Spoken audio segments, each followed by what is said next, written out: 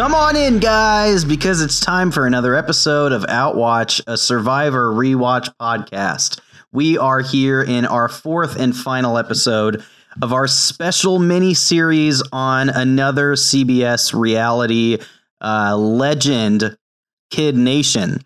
Weirdly enough, we started this pod, and then this knowledge of this show started to kind of proliferate. There's been some prominent YouTubers who have done Kid Nation series, and we like to think that we're the cause of it. So thanks. You're welcome, world, for reminding you about Kid Nation. We've been going through this series, which you can find on YouTube. It's a wild one. And then after that, we will resume momentarily with our Survivor rewatch coverage. But this special miniseries has been ran by friend of the show, Adam, and he will continue to bring us across the finish line of this weird, horrible, problematic experience. So Adam, take it away. Thank you, Alex. So, like Alex said, we are actually on the last episode of the Kid Nation rewatch, which means we're going to talk about the final three episodes, 11, 12, and 13. For those of you who don't know, Kid Nation was a 2007 NBC hit reality game show. Whoa. Yes, man. CBS. CBS or die. Sorry. Do not slander NBC. I'm not going to do their NBC like association. that. Sorry. CBS hit reality game show. Lasted a grand total of 13 episodes, one season. And the premise of the show is that 40 kids are dropped in the middle of Bonanza City, New Mexico, which is a ghost town, but in reality is a movie set. And they're kind of told to survive. But then there are these showdowns. There are these town halls. There is the class structure that is imposed upon them, whereby people are upper merchant, cook, and labor class. And then they're paid depending on how high up that ladder they are. And every week they give away a 2.5 pound gold star worth its weight in gold, $20,000, which at one point I did look up to see how much it was worth today. And I don't remember off the top of my head. Something like 30, almost 30,000. Yeah, it's more, definitely. Okay. For sure more. But I am not analyzing this alone because I might go insane if I was. So we're going to introduce you guys to the hosts. They are my co-hosts. And we're going to start with Emily, who's so excited to go first. And welcome to the pod. Thanks for having me, as always. Yeah. Well, you make me. We live together. So yeah. I have no choice. Emily, this is the final episode. What are you most proud of these kids accomplishing in Bonanza? Man, I don't have a good answer for this. That they survived. That nobody got any serious bodily harm. That they managed to make food for themselves. Yeah. Because that first week was really rough. Was rough. Those are some highlights for me. Some good highlights. They really did. I mean, as horrible as this premise was, the kids really did pull together. They managed to make it. Yeah. Jen, welcome to the pod. Thank you. Glad to be here. What are you most proud of these kids for accomplishing at the end of this? Yeah, my first thought was staying alive. Mm-hmm. Then I tried to dig a little deeper and just settled on staying alive. Yeah. I love it. I think that is a noble accomplishment on their part, for sure. Scott, welcome to the pod. Hey, thanks for having me. Of course. What are you most proud of these kids for accomplishing? It's kind of hard to narrow down one thing. But like I would say just like the coming together. So the kids are kind of from all different walks of life and different areas of the country, and the fact that they were able to, right or wrong, should they have even been there, they still kind of made it work. So yeah. I think just in general, just maybe not one thing, but there's little bits throughout each episode that kind of, I don't know, it's good to see. And there's some heartwarming stuff. So overall, I'm proud of them for not dying and making it work out. And you've already heard his voice, but Alex, welcome to the pod. Hey, thanks. What are you most proud of these kids? From minute one of this show on our podcast, I sung the praises of Sophia, and I'm going to bookend this pod in the same way. The way that Sophia answered what my call has been for a number of episodes now, and that's to bring some law and order to this town. In this final arc, Sheriff Sophia, we stan. I'm just proud of Sophia, and with, you know, her spoilers, winning one of those $50,000 gold stars at the end, well deserved. She really was the glue that held this whole town together. Yeah. Yeah, and I mean, I'm Adam. I'll introduce myself again. I think I would echo what everyone else has said. They managed to survive. There are a few moments where, hey, I mean, like some kids came through and they were like, let's stop arguing, which was cool, I guess. I want to focus on something positive at the end of this before we dive into the last 3 episodes here, because it will take a dark turn, as this show tends to do. So we are talking about episodes 11, 12, and 13.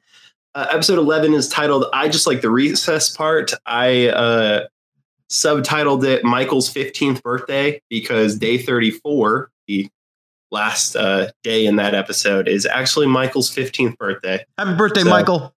Yeah, way to go, Michael. You made it. In this episode, the journal suggests that they should learn history because the pioneers didn't learn history back in 18 whatever that the journal's from. They didn't learn history.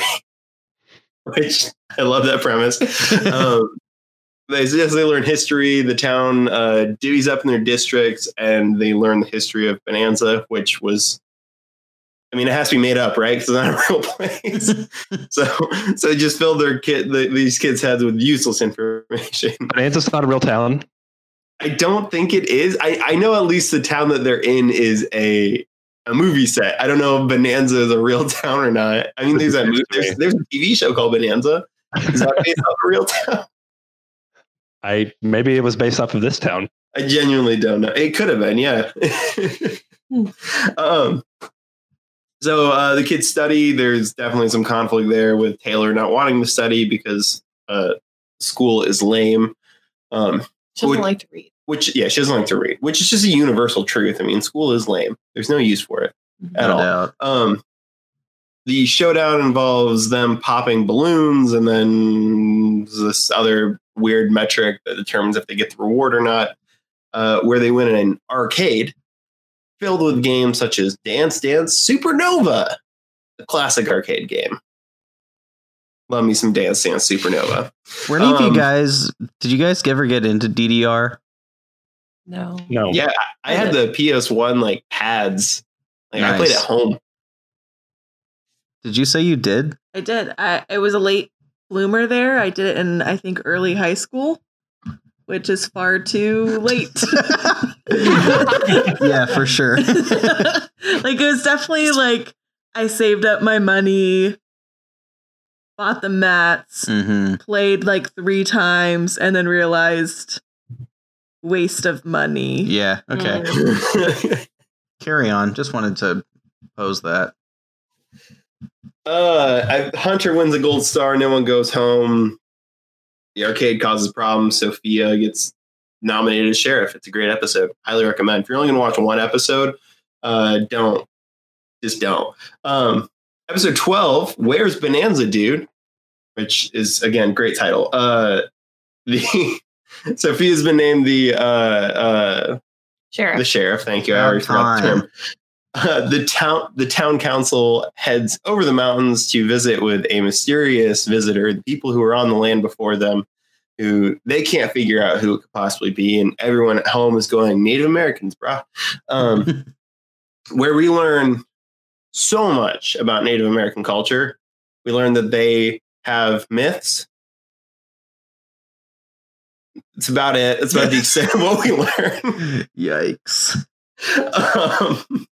Where Sophia's put in charge of the town while they're gone, and everything seems to run pretty smoothly, actually.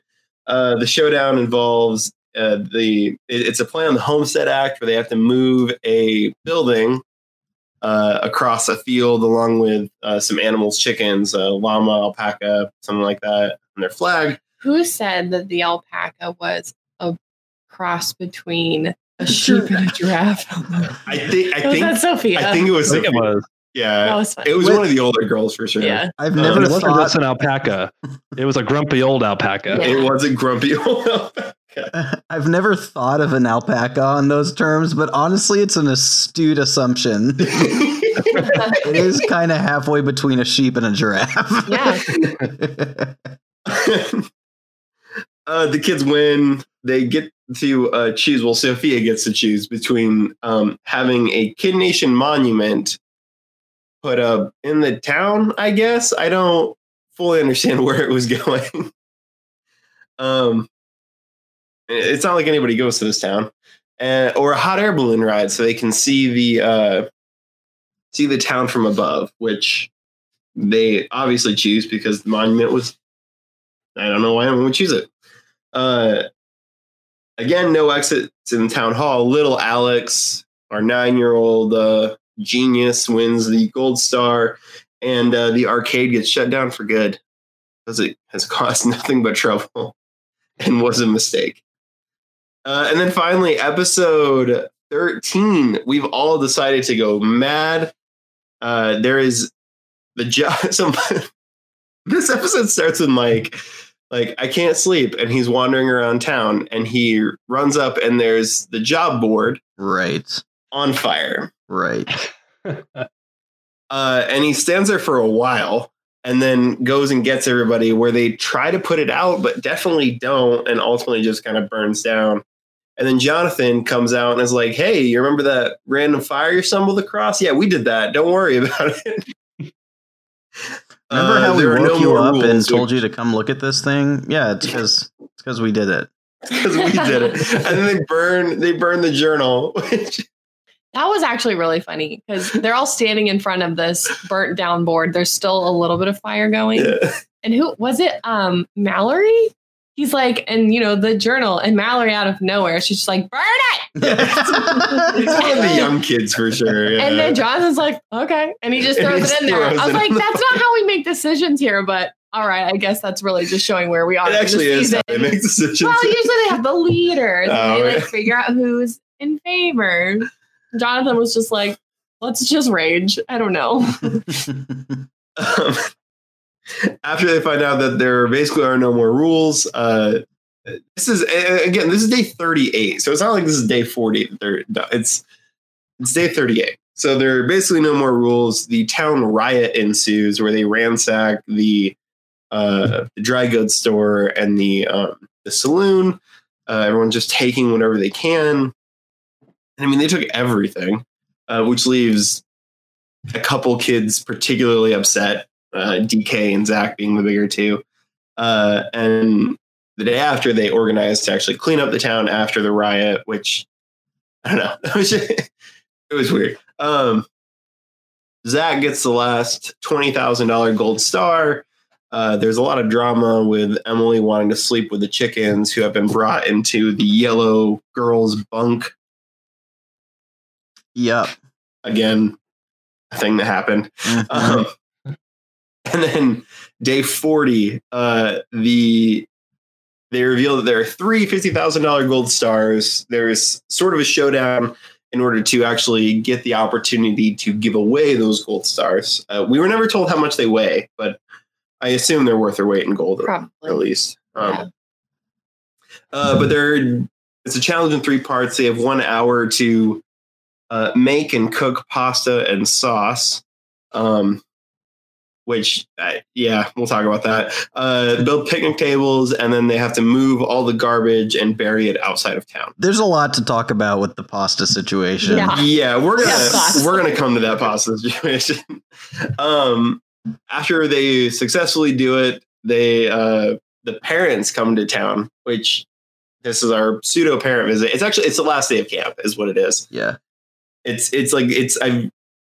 When the parents come over the ridge and start walking into town, it feels like, if anyone's been to camp, like the last day of camp, but all the parents come in and they see how they've been living and this, that, and the other, except instead of, the kids spending the morning cleaning the campground so it looks nice when the parents show up, nothing happened. The place is a pigsty. Jared at one point teaches his dad how to do a bonanza bomb, which is an Irish car bomb with soda, and his dad is fine with it. I don't know. And then the town council gives away, they have dinner or lunch or whatever it is. The town council gives away $350,000 gold stars to Sophia, Morgan, and Migle, who really came into her own in these last 3 episodes.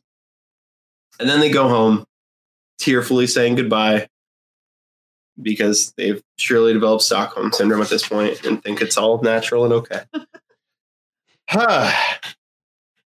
It's over, you guys. I can't believe it. I'm just like, it's so sad, because we're never going to see all these people again.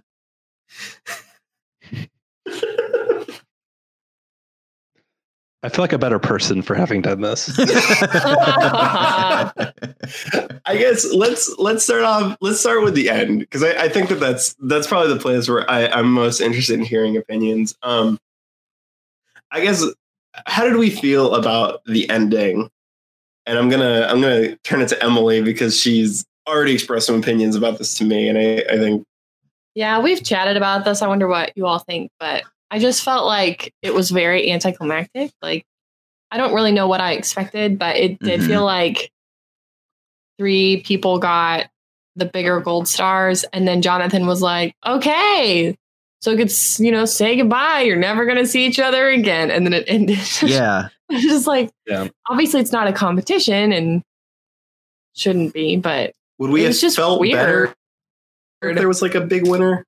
No. Okay. I feel worse. But I think they just had all these like aspirational comments throughout the show of like, kids really can create a town and, govern themselves. And I guess they still continued that theme, but I didn't like feel good about it. And I didn't feel like, yeah, they totally did. I don't know. What does everyone else think? No, I felt the same way. Like, this was a thing I was wondering about for a while, is like, yeah, how do you end this show without it feeling like it did? Most reality TV shows, there's like a winner, or like if it's a group thing like this, you complete the thing or you don't.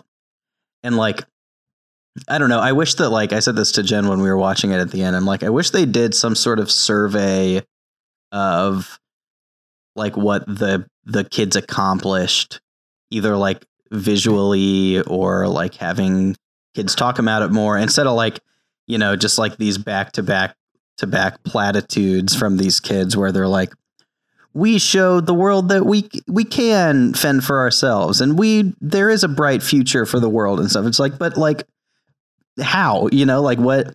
Right. But if they would have been like, look, maybe even like Jonathan Karsh, the man himself, leads the kids through like a retrospective of like, guys, like, this is what this looked like when you started, or like, remember when, like this was in disorder in this way, or like, look at these hard decisions you had to make. I feel like that would have felt more fulfilling. I think this is what was ultimately wrong with the show itself. And I think I kept saying this the whole time, was like, so wait, what's the point of this? And I think, like the ending kind of amplified that there was really no vision, in my opinion. It was, that's where it becomes just more of like a experiment with children, which is why it's so wrong. And I think, like, right or wrong, I'll maybe think about this. I'm just saying this off the cuff, but like, maybe I would have felt differently if there would have been more of an objective for the children to do throughout the time than just it being an experiment. And I think the ending made me feel just as bad as the other 12 episodes or whatever. If that makes sense. I think that so Alex, I think you raise a really interesting point, but I think to kind of jump off Jen's thought there a little bit, for me personally, it kind of seems like there wasn't anything to kind of do a retrospective on. Yeah. Like, the kids didn't do anything themselves, really. Like, the class system was set up by the producers of the show. the kids were like the few decisions they were allowed to make was basically like when the town council found all that money and were allowed to do with it what they want, deal it out to everybody or buy something for the town. That's, beyond that, it's basically just them choosing rewards. And it was always like, here's a super useful thing, and here is something that's really not useful at all. And so if we were to like pat, I'm going to say if we were to pat the kids on the back, as if we should not pat the kids on the back, but if we were to like pat the kids on the back at the end of that show and be like, hey, look at all that they did, and then show this kind of really disingenuous look at the town of like, they've done a lot. Yeah. I don't think that would make me feel better in any way. That's fair. I think it would I think in a lot of ways it would amplify the fact that we just watched 13 episodes of a kid drama where we were led in the direction of, villainizing and making heroes out of these kids with no adult supervision. Yeah. I don't know, Scott. You've been kind of silent through all this. Like, I guess, do you have any thoughts about the ending? Or yeah, I basically have nothing really to add to what has already been said. But that was kind of my thoughts. Is like the whole time we're not really building towards anything. Like they showed up, the town is already constructed. Not that you're going to expect a bunch of kids to build a town, but like literally build the town. But and basically, it was like the whole time they just kind of were led through challenges and, outside of doing day-to-day life. Yeah, they weren't forced to do too much hard decisions on their own. So yeah, at the end, it's kind of like, what did we do? And beyond just like survive and get along with each other and, stuff like that. I do think there could have been some sort of dramatic video montage of moments that would have been touching for the kids to see, and for the audience to like, oh, when Jimmy went home, and oh yeah, Emily and the chickens, and remember when Colton charged the bulls?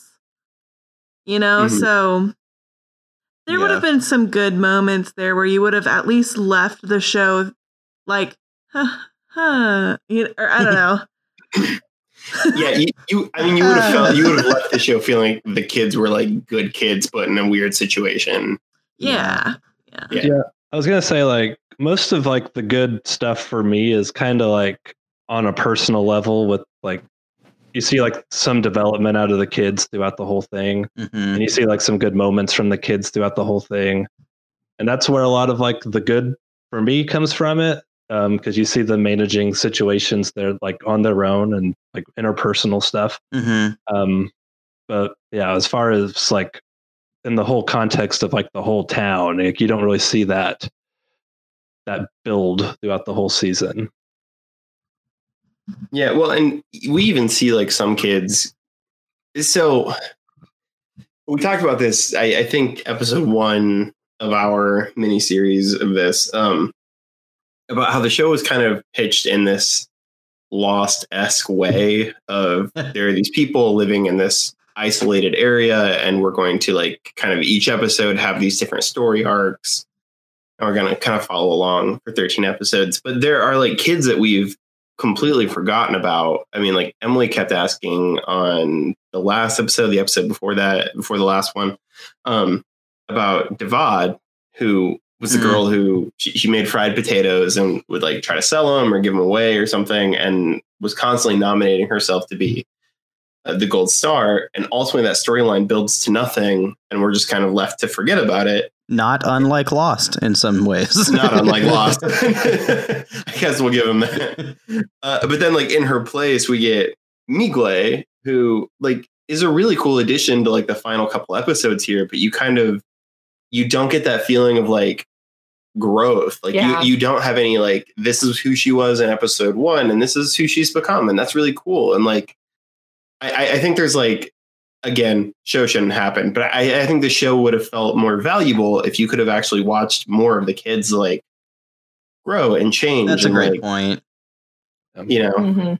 Yeah, and even like, I mean, it's reality TV, right? So like, you can influence a story in that way, right? Like, it's not going to be that every single kid that goes on this show is going to like leave a changed person, right? But you can like, in broad strokes, paint like, I don't know, Alex was like, it didn't feel useful because he is not strong or big like the other kids, but by the end of it, he realizes that his intelligence is important and he can be proud of himself for that or something, right? Like, yeah, but there was almost none of that. Right. Yeah. Yeah. Yeah. I don't know. Okay. So final episode. The kids riot. Zach and DK. First of all, Zach is like a full-blown adult at 10 years old. It's ridiculous. Like, that kid is more mature than I was a year ago. Like, that kid might be more mature than I am now. And DK, who they've both been really bought into the town, and they seeing them particularly upset about the riot, I think was good. Like, if we had just seen that riot and then nothing come of it, like the kids just riot, like it would have felt like this weird regression of, not there was a big development, but you know, it would have felt regressive, I guess. Just I'll leave it at that. Mm-hmm. I guess not thinking about the ending anymore. And we'll talk about the showdown for the last episode in particular. So basically day 38 and 39, the riot, the cleanup for the riot, and the drama with Emily, and Zach winning the gold star. And we'll talk about the parents too. I guess, how did we feel about this? Like, was anyone shocked at like how normal the parents kind of felt everything was, or were there any like standout moments with the parents? Like, I brought up the Jared thing. I think there were a few others that I've written down, but I guess, does anyone have like a standout moment in the last episode that was just like? There was one, I forget whose parent it was, but like the kid was showing their parents like their bunk or something, and like it was their dad, and the dad's eyes got like super huge, like what the heck kind of thing. Did anybody else see that? I think it was Morgan. Yeah. And Morgan's dad was like, holy cow. you were doing this. Mm-hmm. Like, that was the big thing that I saw in that whole sequence. Yeah, I feel like my thoughts on it was that like they didn't show a lot of the parent reactions, because that's when the parents realized that they needed to sue. And so I think there were probably like a lot of angry parents at that point of like seeing the the living conditions, and their kids being like, yeah, we didn't have food for a while. We just had one toilet for 5 days. You know, or like they just gave us this weird powdery stuff to brush our teeth until we won it. Did they win toothpaste? I think they won toothbrushes. I remember at least one toothbrushes, I guess. Yeah. So I don't know. I kind of was like, I wanted to see more from the parents, because I kind of wanted to see more like, wait, what? Do we think that would have changed how we felt about the ending, Jen? Like, do you feel like if there was some kind of outrage from the parents, that would have made any of us feel more okay, I guess? Like, it just makes me more concerned that if these parents are okay with what happened. Okay, yeah. You know what I mean? Like, right. I'm already concerned that they sent their kids there. And then it made me more concerned that Morgan's dad didn't know what he was sending his daughter to. Yeah. You know what I mean? Yeah. But they're not going to show that to us. I get it. Yeah. I think showing some outrage would have reinforced in my mind how I already felt about the show. Yeah. No way that you include that in a show, though, right? Like, oh no, especially now with the criticism they were already receiving. Yeah. You don't put that in there for sure. I just like the camp counselor in me was just like watching like the parents come in, and like my honest first thought was like, the bunks aren't ready. Like, this is going to be bad. Like, this is not, you do not let the parents see how the kids have been living for the last week. Yeah, Like, that's a great point. Like, when the parents show up, the bunk is supposed to look untouched. Like, dude, okay, I have a theory about the phone calls. okay. What? Nothing. Okay. Do you want to share your theory, Jen? That No, you no, were no. mouthing to me? No. Okay. This is my new theory on the phone calls, is that the parents never actually went home, that they stayed in like a hotel in New Mexico nearby the whole time. And when their kids won the gold star, they like took them to a set which looked like a house. And they called the set. Because also, you know, like the parents are there at the end, right? And also, like, what if a kid goes home? Do they send him on a plane by himself to fly back home? That's what Jimmy said. Yeah. Jimmy I was going to just say, said did you listen to the interview with Jimmy? on JonTron. I thought he said that He went and stayed in a hotel Oh, for a you're night, right. and then he flew back home. He stayed in a hotel. Okay, well, maybe not then. I just can't figure out the telephone call thing. That's I can't figure it out. My theory from the beginning has been that they decided the night before, But even so, or like, days before. it has to be days before. But even then, that's like annoying and stupid that you fly an entire film crew to like, okay, be ready. All right, you're going to Boston. Get there in 24 hours at this Laurel's family's house. I guess that's the question is like, no one who won was calling like a non-major city. Like Indianapolis is like the smallest city I think they got called. Interesting. I don't mean that by like it's the smallest in terms of population, but like it's sprawling. So Least it doesn't, major, yeah. Feet to people, kind of, yeah. So it wouldn't surprise me if they could like. I don't know if they could get like the local station, like just like call up the local station, and be like, "Hey, we need you to send a film crew and a producer out to this person." That's an interesting thought. Yeah, I didn't think of that. Like with the local CBS affiliate. Yeah, right. And it's offset by a few hours or something to get that organized, or like, or it is chosen the night before. I think so that way they can set it up before. for the next day. But yeah.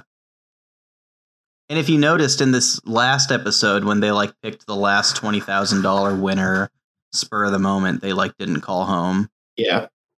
And it was a spur of the moment thing. Yeah, because at no point, like, Zach's was the only one that was like, you're going to pick the winner now. It was, Also, glad Zach got a star. Zach deserved a star. Zach absolutely deserved a star. I agree with that. Okay, I just derailed us majorly. Carry on. Yeah. No, I think I don't know. That's my best guess. My best guess is that they basically just called their CBS affiliate and was like, "Hey, need you to get a film crew over here." How'd you do it, CBS? Yeah, that's a good. Yeah. Get us out of our misery and answer our questions. CBS, come on out, watch. Come on out, watch. You won't. Can we get Jonathan? We didn't even try to get Jonathan. Dude, no, Jonathan took his bag from this show and disappeared into the night, I'm sure. There's no way he's a public it's not person. true. I was going to say, Adam just looked him up on IMDb. Okay, now. let's talk about Jonathan. So he has been producing... he's a producer on 15 different shows, including The Hunt for the Trump Tapes, a TV series documentary that's 8 episodes deep right now. Very Superstitious with George Lopez. I'm sure that's a great show. He was a co-executive producer on Catfish, the TV show, which was a great show. Let me tell you, love Catfish. Dude, remember in 538 when we had like a 3-day span where we just watched all of that? I love that. Harry, if you're listening, we miss you, buddy. Watching trash television is not the same without you. He was. My teen is pregnant, and so am I. I was just about to read that What one. is it? It's called "My Teen is Pregnant, and So Am I." Wow. That sounds like a Jerry Springer. Yeah, straight up.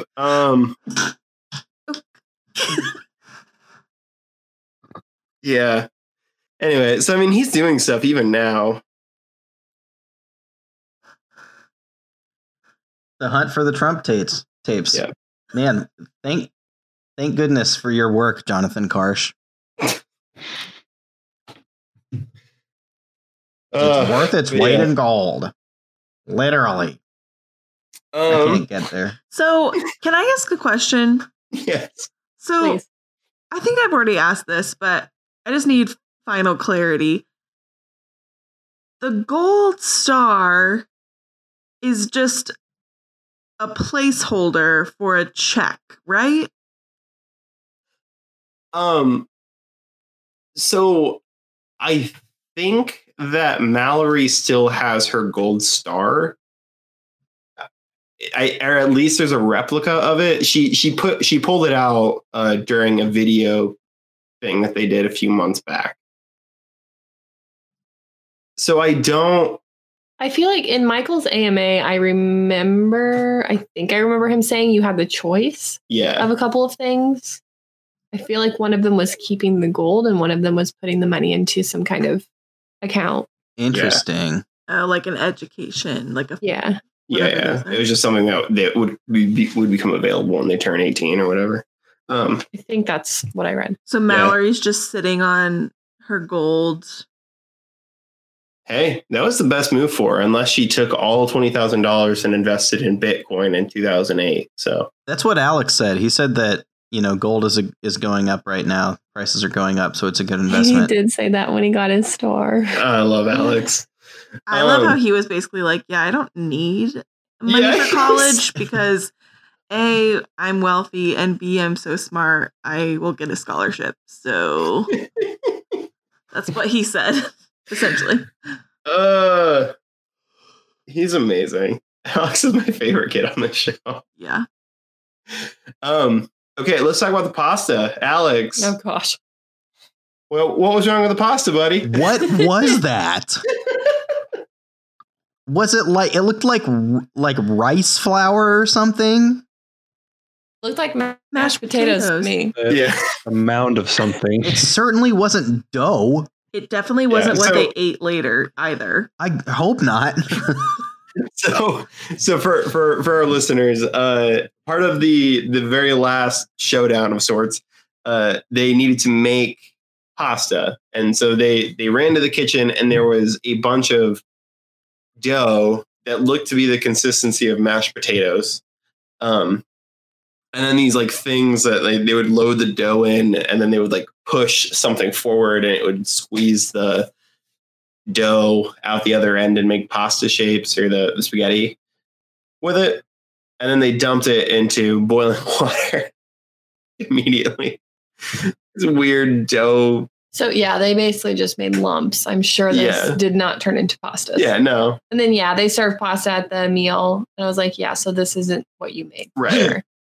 Which lends some like credence to the theory that we've had that the kids aren't actually cooking. So again, Jimmy's interview with JonTron. Oh yeah. He talks about how most of the time, granted he was there like 4 days, Jimmy quitter, but quitter, that 8-year-old, that for the most part they like did eat what the kids made, but like there would be some times when like there wasn't time to cook for a meal or whatever because they were doing a showdown or something, and they would like give them some food. It sounded like airport or like airplane food. Yeah. Like a mysterious chicken with a vegetable. Mysterious chicken. He said too that like Megabed Media's newest podcast, Mysterious Chicken. He said too that they would like make sure that they were hydrated and like give them Gatorade a lot and stuff. Yeah, and Michael in his AMA talked about how some of the like crew would sneak granola bars and things like that. Oh my gosh. Just like freaking Deanne in Survivor the Amazon sneaking granola bars. Granola bars. Yeah. I think it was Gene actually. Okay. Let's jump to the other episodes in this. So episode 11. Real fast. When we're talking about the spaghetti thing, there was this moment in that sequence where I thought there was going to be something cool that happened where they like kept saying you need piping hot sauce. and they were like, "Oh, thank goodness we chose the microwave. This would have been a lot harder without the microwave." I thought there was going to be a series of challenges then that were like, okay, if you like made the wise choice on these previous things, like this is going to be a lot easier for you now. But there wasn't that. That would have been clever. You're right. I got excited. I was like, oh, this is cool. Like this ties everything back in. And it was like, honestly, just probably a coincidence. Yeah. Yep. That's all. Well, no, I guess they did talk about, Michael talked about how when they were building the picnic tables, that if they had chosen the library, then they could have had a reference book. But like they have a picnic table building reference book in the library. Yeah, I don't think so. Hey, you don't know what they would give those kids. In the Library of Bonanza, who knows? I'm sure the Bible lays it out somewhere for the. No, they already have their religious library. True. Just follow the arc and just decrease it a little bit. 40 cubits by 40 cubits. All right. Let's jump over to episode 11. So the first one in these three that we watched. I only like the recess part. We've talked about this ad nauseum, and by this I mean Taylor did. I don't mean this to be mean. Let me get to where I'm going. The reason I say we've talked about this ad nauseum, we've talked about Taylor a lot, and primarily we've talked about her in this way of she's being villainized by the show.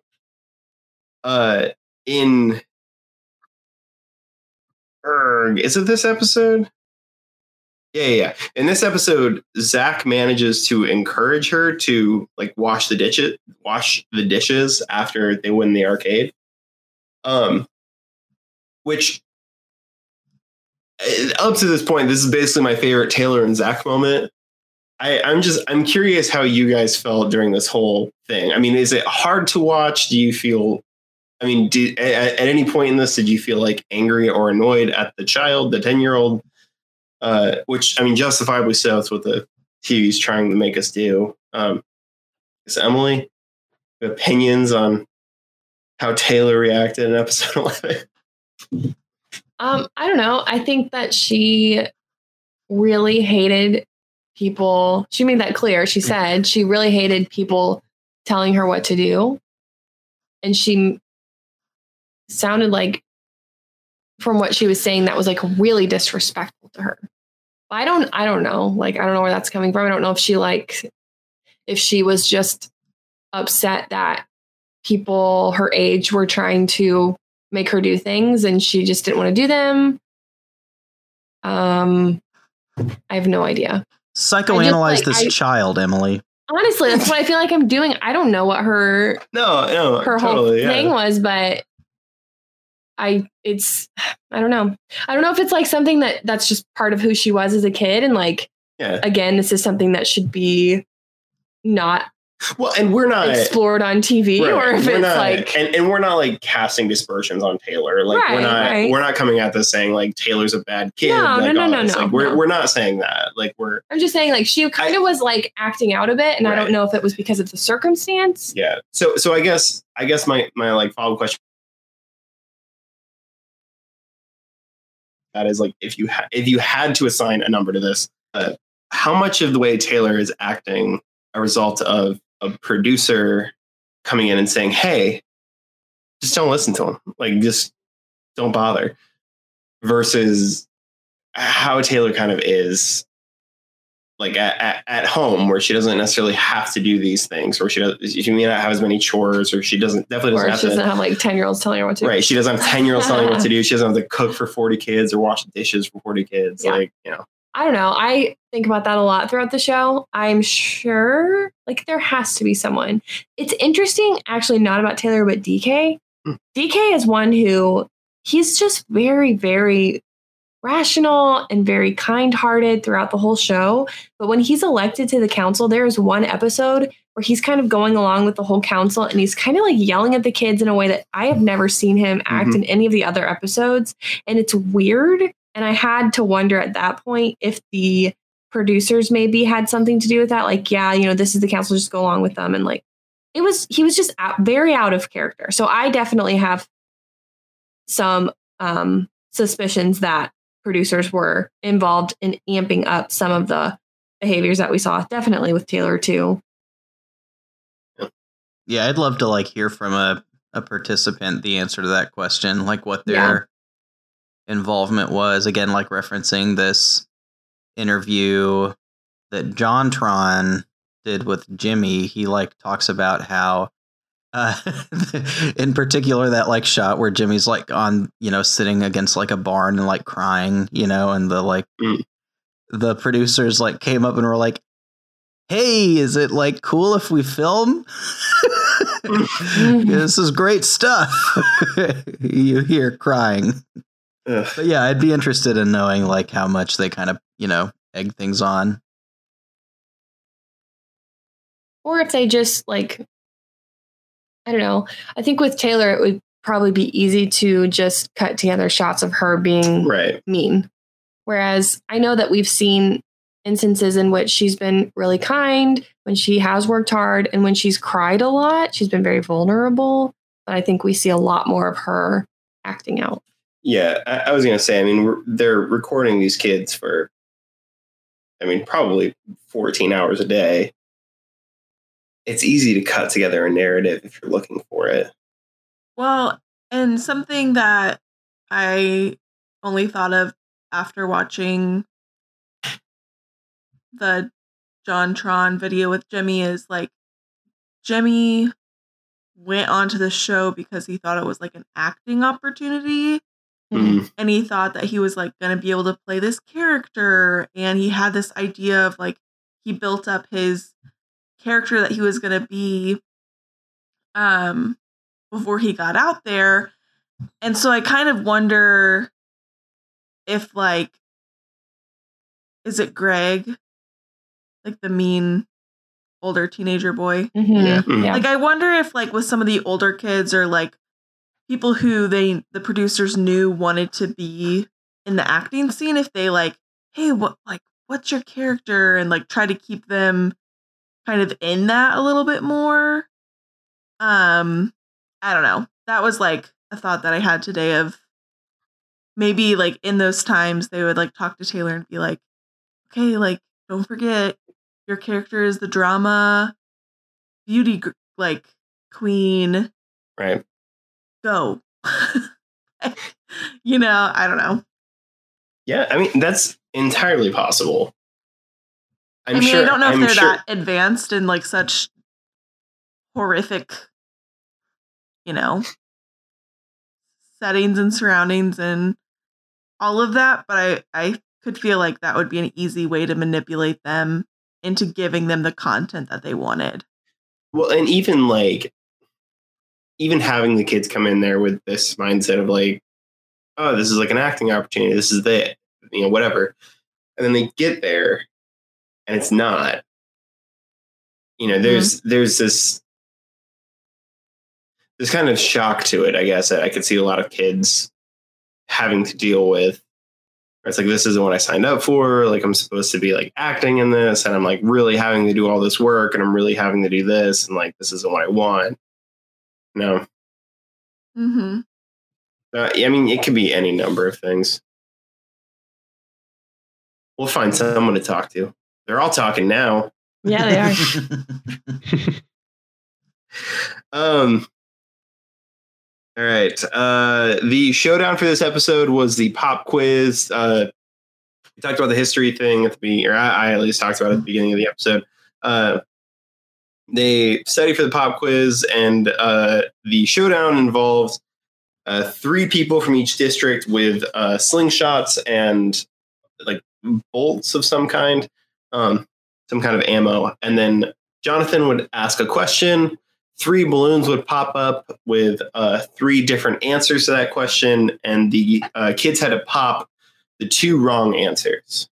So, and they were all history based off the history of the town of Bonanza.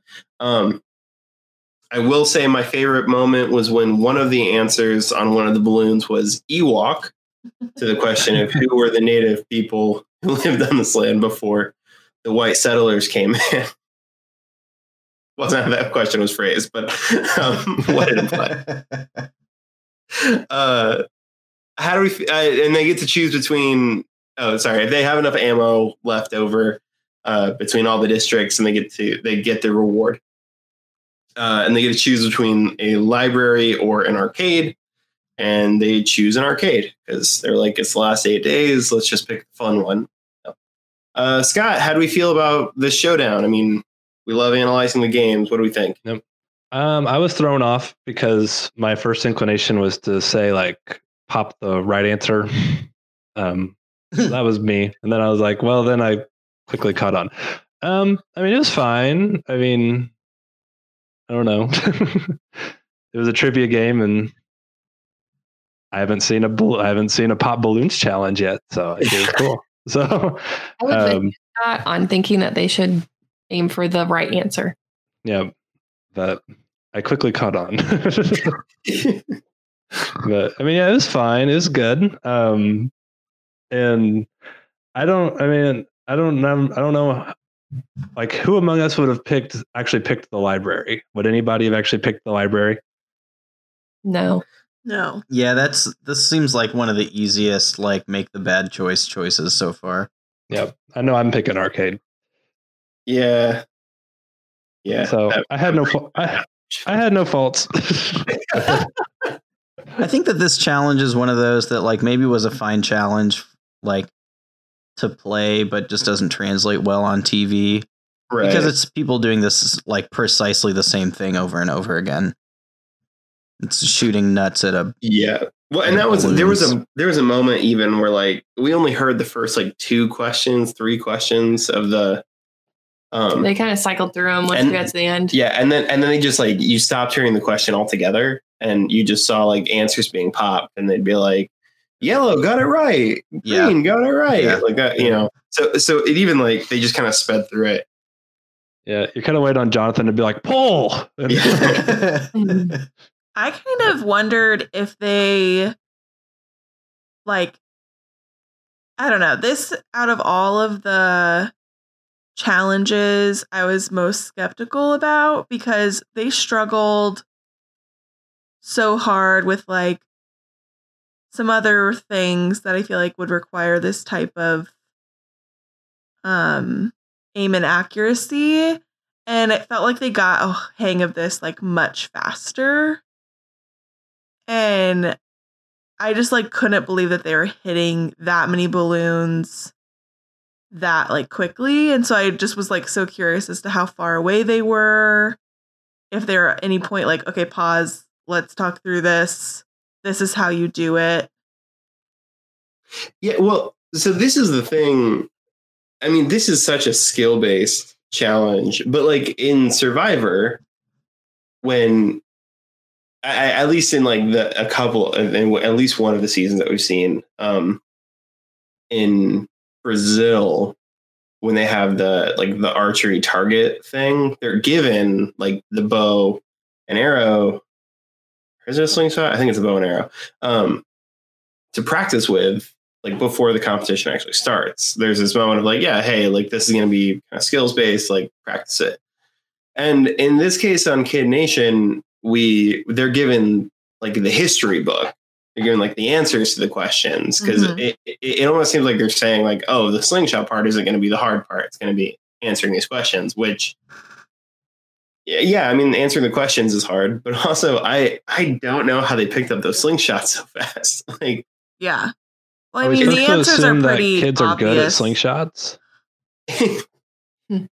Well, it's a total of, like, if you were one of the yellow or red tribe teams districts, you were in for, like, 11 questions total, which isn't a lot.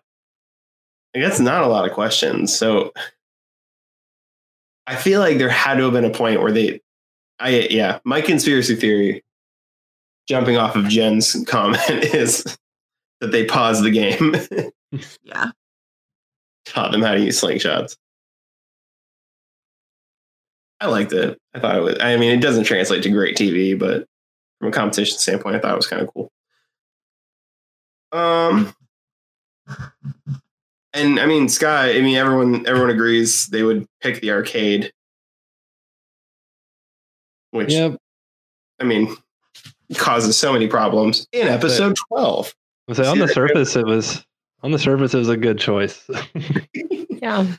Yeah. So at the end of episode 11, all the kids are trying. They're trying to get to the arcade as fast as possible.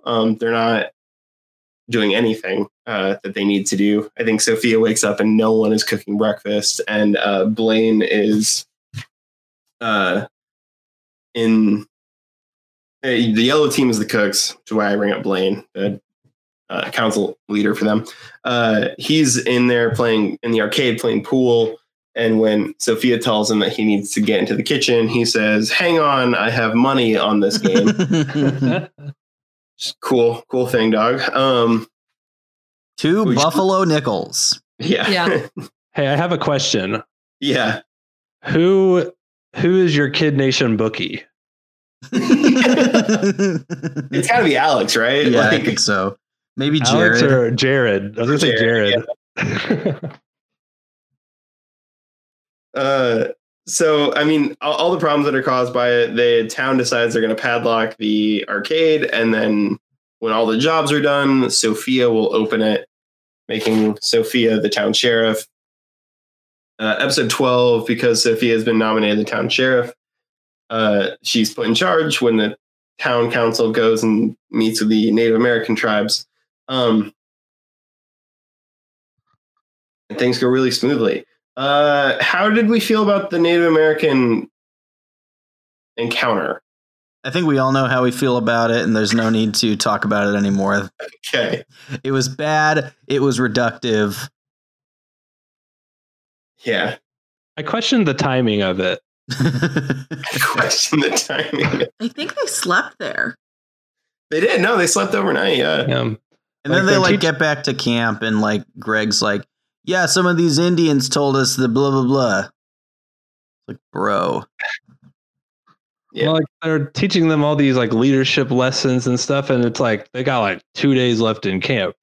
Right. Well, that was my big concern. I was my big complaint with it. Oh, there was this moment. I forget what it was. I think one of the one of the Native American individuals said something along the lines of doing the good thing isn't usually easy. It's usually harder, but it's better that you lead by example. You do the hard thing to do the right thing. And then Greg's like, "Yeah, what goes around comes around." Yeah. It's no, that's not what he said. Not what he said at all. But good try. The guy was just yeah. Yeah. Totally, kid. Yeah.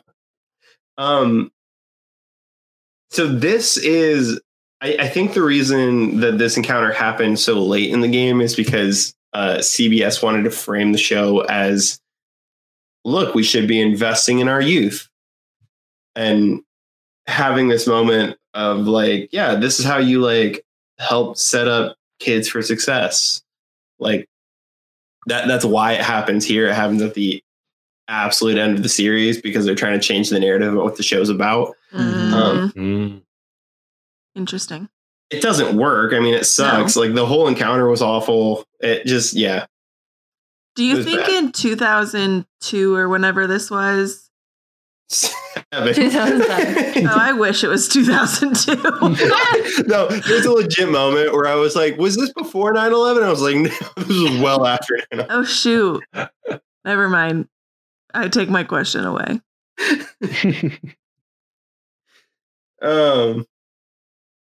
I think my favorite thing we learned in this episode, though, is that Alex wants to be a chemist, a geography teacher, or a linguist. Yeah. Linguistics are so fun. They're so fun. And I said, when I was his age, I did not even know what that was. Yeah. I guess, and I mean, do we have any comments about the Sophia in charge? Were there any moments that stood out to us, or we feel okay moving on from that? Yeah, Sophia, we said this already. Sophia basically like is what the leaders ought to be. Yeah. And that she like holds people accountable, doesn't let them get away with stuff, but then like incentivizes it and like does so respectfully.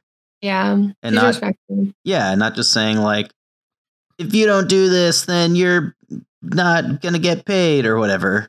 Right. And then she does some funny kid stuff where she puts herself in a square and says nobody can walk through it. That was so funny. And I think it's just like they're like, she's just power hungry, and I'm like, I think she's just bored. Yeah. Like, I forgot about that. That was very funny. Well, that had to be that's something that had to have been set up by a producer for her to do. I feel like the showdown is about the Homestead Act. Well, that's true. That's true. Well, and she like one time, was this Sophia that like danced for money? Yeah. Sophia's danced for money. She laid in the middle of town at one point until all the other kids did, and then walked away. I just think she's about put money in the bottom of a pot that was filled with like oatmeal and rotten food. Yeah. And told them to have at it. I guess if any kid is going to think of like claiming land in the center of town, it is Sophia. It was so funny though, because she was just like, I'm just going to see what happens. It doesn't matter. And it doesn't matter. But the second she did that, all of the kids flipped. Yeah. They're like, well, what if I need to walk through it? Like, you're just riling up 40 feet of land on either side. Right. Yeah. Sophia. By the way, I looked her up at the end of one of these episodes. She is like all over the place. She went, I don't remember her undergrad, but she was like a Shakespearean player or something crazy. She was like in a jazz band. She played a bassoon. She was in a French improv troupe, I think. Yeah. She studied abroad. She went to the Sorbonne in Paris. And she's going to law school. She's potentially in law school right now. She definitely... She's a Huffington Post contributor. Yeah, she's contributed to the Huffington Post. She definitely took those gold stars and shot for the moon. Yeah, Sophia might be the smartest person on this show. Like, we give Alex a lot of credit, but holy cow. Sophia's incredible. She's very accomplished. Sophia is incredibly accomplished. All of that plays. Yeah. Yeah. Side note, stuff. But yeah. The showdown, the Homestead Axe showdown. Like I said at the beginning, kids had to carry a house. The 4 walls came down and the roof came off. Carried it across a field, a ravine, a gorge. I don't know, whatever the heck Jonathan said. Then they had to rebuild the house and then bring their chicken and alpaca over, and then their flag. And that's how they decided the showdown that week. Mallory has one of my favorite quotes, I think, in the series at this point. And she says, personally, I think 9-year-olds rock. It was rule. She said everything rules. No, I wrote rock. It might be rule. It's rule. Rule feels better. I think it's rock, though, because I wrote it down. So. All right. Well, you know. It could be rule. I don't know. Either way, the sentiment is there. How do we feel about the challenge and the choice between the monument and the hot air balloon ride? Also, Jonathan has stopped doing his quippy little like this or this thing. He stopped doing it, and it's really upset me because it was my favorite part of the show. Alex, Jen, you guys want to talk about the challenge? How do we feel about it? Was it a good challenge? Bad challenge? This challenge reinforced my theory that there actually is no time involved in the challenges. And that they just put time at the end. And because if you notice, he is 10 seconds or 2 minutes. It's clearly been longer than 2 minutes. And then they put the house together. They all look at Jonathan and he says, and you got it. Yeah. You know, it's just this too staged. Yeah, because at the end they had 2 minutes to get an alpaca, some other stuff, and a flag across the finish line. Yeah, And I foresee that taking a bunch of 9 and 10-year-olds longer than. I mean, those poor 2 kids were minutes. little. The yellow team, right? Or Yeah. That doesn't even. It's a grumpy old alpaca at that. That was my thing about this challenge. Like conceptually, it made sense. The problem with it is like the age discrepancy between the districts. Because I mean, like the yellow district could barely get the roof above the walls. Mm-hmm. It was just tall enough that it was nearly impossible for them to actually be able to do it.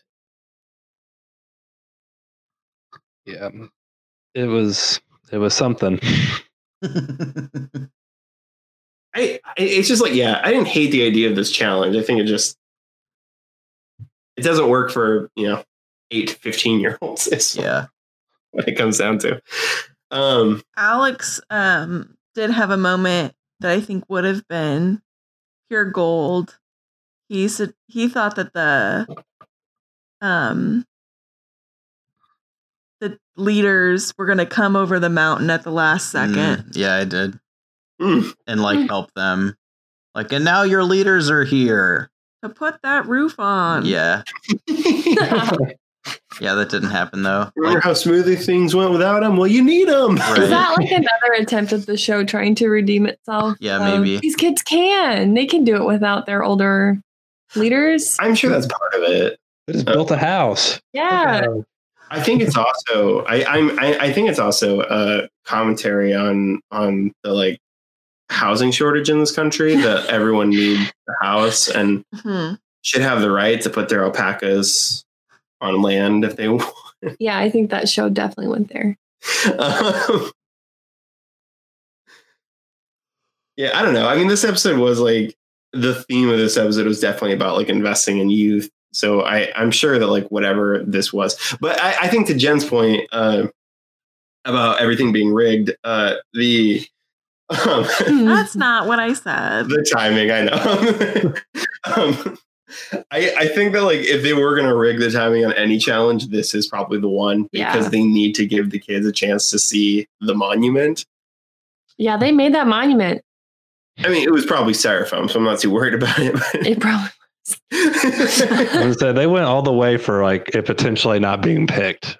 Okay, no, but here's the thing though. If that monument had been picked, we were driving to that monument. Like, I'm calling my business partner and saying, hey, I'm not going to be in for a few days. I have to go find the Kid Nation monument because I don't know why I haven't seen it yet. We're all taking 2 weeks off and we're going. Oh. We were in New Mexico and we didn't even think to stop at Bonanza City. I didn't even think. I didn't even know Bonanza City existed, though. That's on me. That's my bad. That is on you. I don't know that we were actually that far from where Bonanza City is. That's wild. I did think that. Like, I would look at that and be like, well, they already made it, so they're probably going to keep it here anyways. Yeah. Probably just sitting out in the middle of the desert. Yeah, it's 13 miles southwest of Santa Fe, so I mean, we drove right past it. That's hilarious. Oh my gosh. We need to go back. It would not have taken much for us to get out there. Yeah. Probably a 2-hour bus ride for sure, though. That low key frustrates me, though, that we could have been there and saw it. I'm high key frustrated. We could have, from 6 to Midnight's album cover could have been Bonanza City. Bonanza City. We could have skipped the Petrified Forest altogether and done Bonanza City. Petrified Forest was whack. It was. Welcome to our National Parks Review pod. Okay. Balloon rides. I thought they were cool. Emily didn't like them. That's a lie. She thought they were cool. I was worried that there were no adults in the balloon. Yes. She looked at me. She's like, are there adults in this balloon? I was wondering that too. I was like looking for the adults. Yeah. No, and Greg knows how to do. He knows how to fly a balloon too. I mean, if there's a camera, there's an adult. Yeah.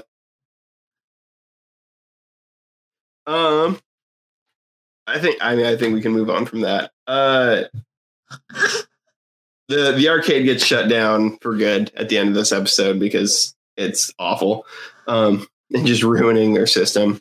And then we're up to episode 13, which we've talked about extensively. So I don't think we need to go into it anymore. There's one more thing I will say, and that is Taylor had a quote where she said, "I believe the ugly chicken should die." Yes. We didn't talk about that, and we just need to acknowledge that was put into the world. And, and that we're not sure that Taylor actually said it or if a producer put it in the... That felt like it was from the heart. It did. So she has actually commented on this line. She has? She said that it was something that was sort of cut together.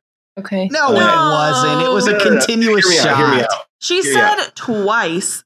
Count it twice. Hear me out. Chickens needed makeup. This is Taylor's account of a horrible thing she said as an adult, or that she said as a kid. Like that's just said. Okay. So she said it was kind of pieced together, but not in the way that like they took different parts and put it together, and that they were having a conversation, and a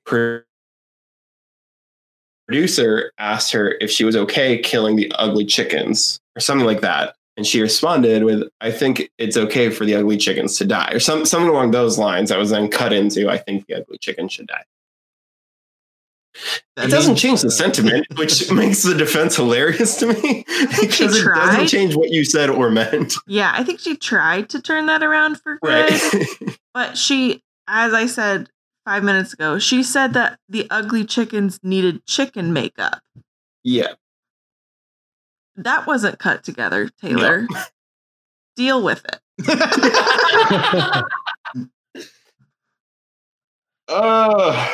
Okay. Is there anything else that's standing out to anybody that we haven't covered? We feel good. I don't know if we felt good this whole time. Not that we felt good. Oh, episode 11, Jonathan didn't even ask if anybody wanted to leave. I thought that was of note. I didn't put it in the show. So. But if that's it, I have one more question here on our sign-off. And the question is, if you were on the town council giving a $50,000 gold star to someone who did not receive a $50,000 gold star, so not Sophia Morgan or Migle, who do you think is deserving of the $50,000 gold star? Yeah. Emily is pointing at herself, saying that she wants to get... No! I said, don't start with me. I need to think. Who wants to chime in? Yeah, I mean, I don't want to call on you and put you on the spot. If anybody has an answer, please put it out into the world.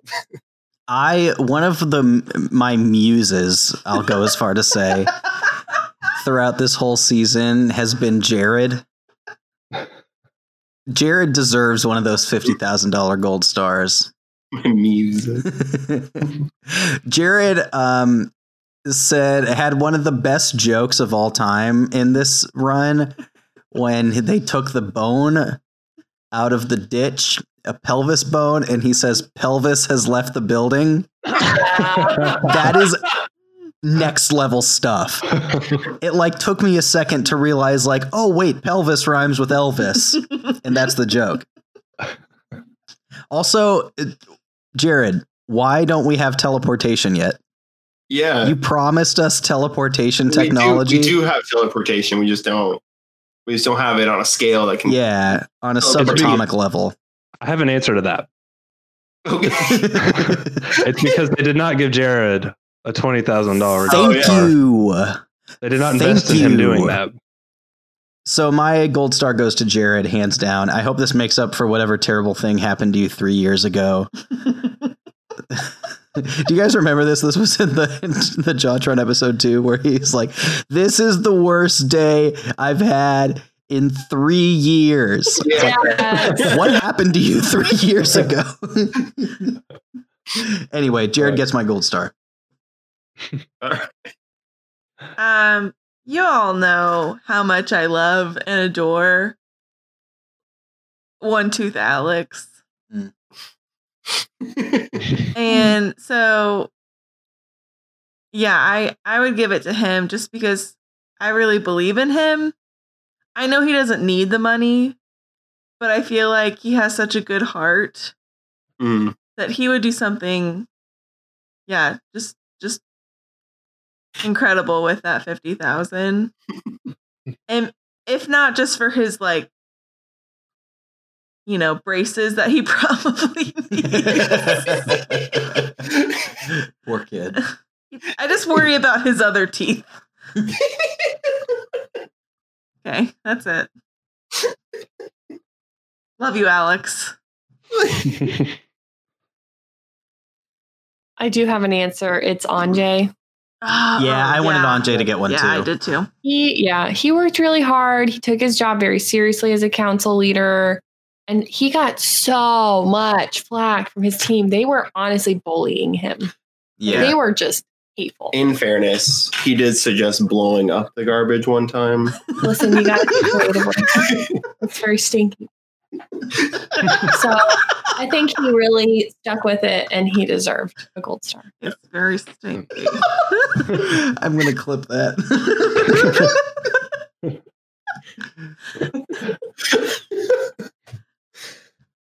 Scott. Yeah. I think I would give my gold star to, I'm kind of torn between two, but I think my first thought was to give it to Laurel. Because I feel like she was very positive the whole time and was a pretty good leader. I feel like just kind of exemplified kind of what was good about the town. So that was my pick.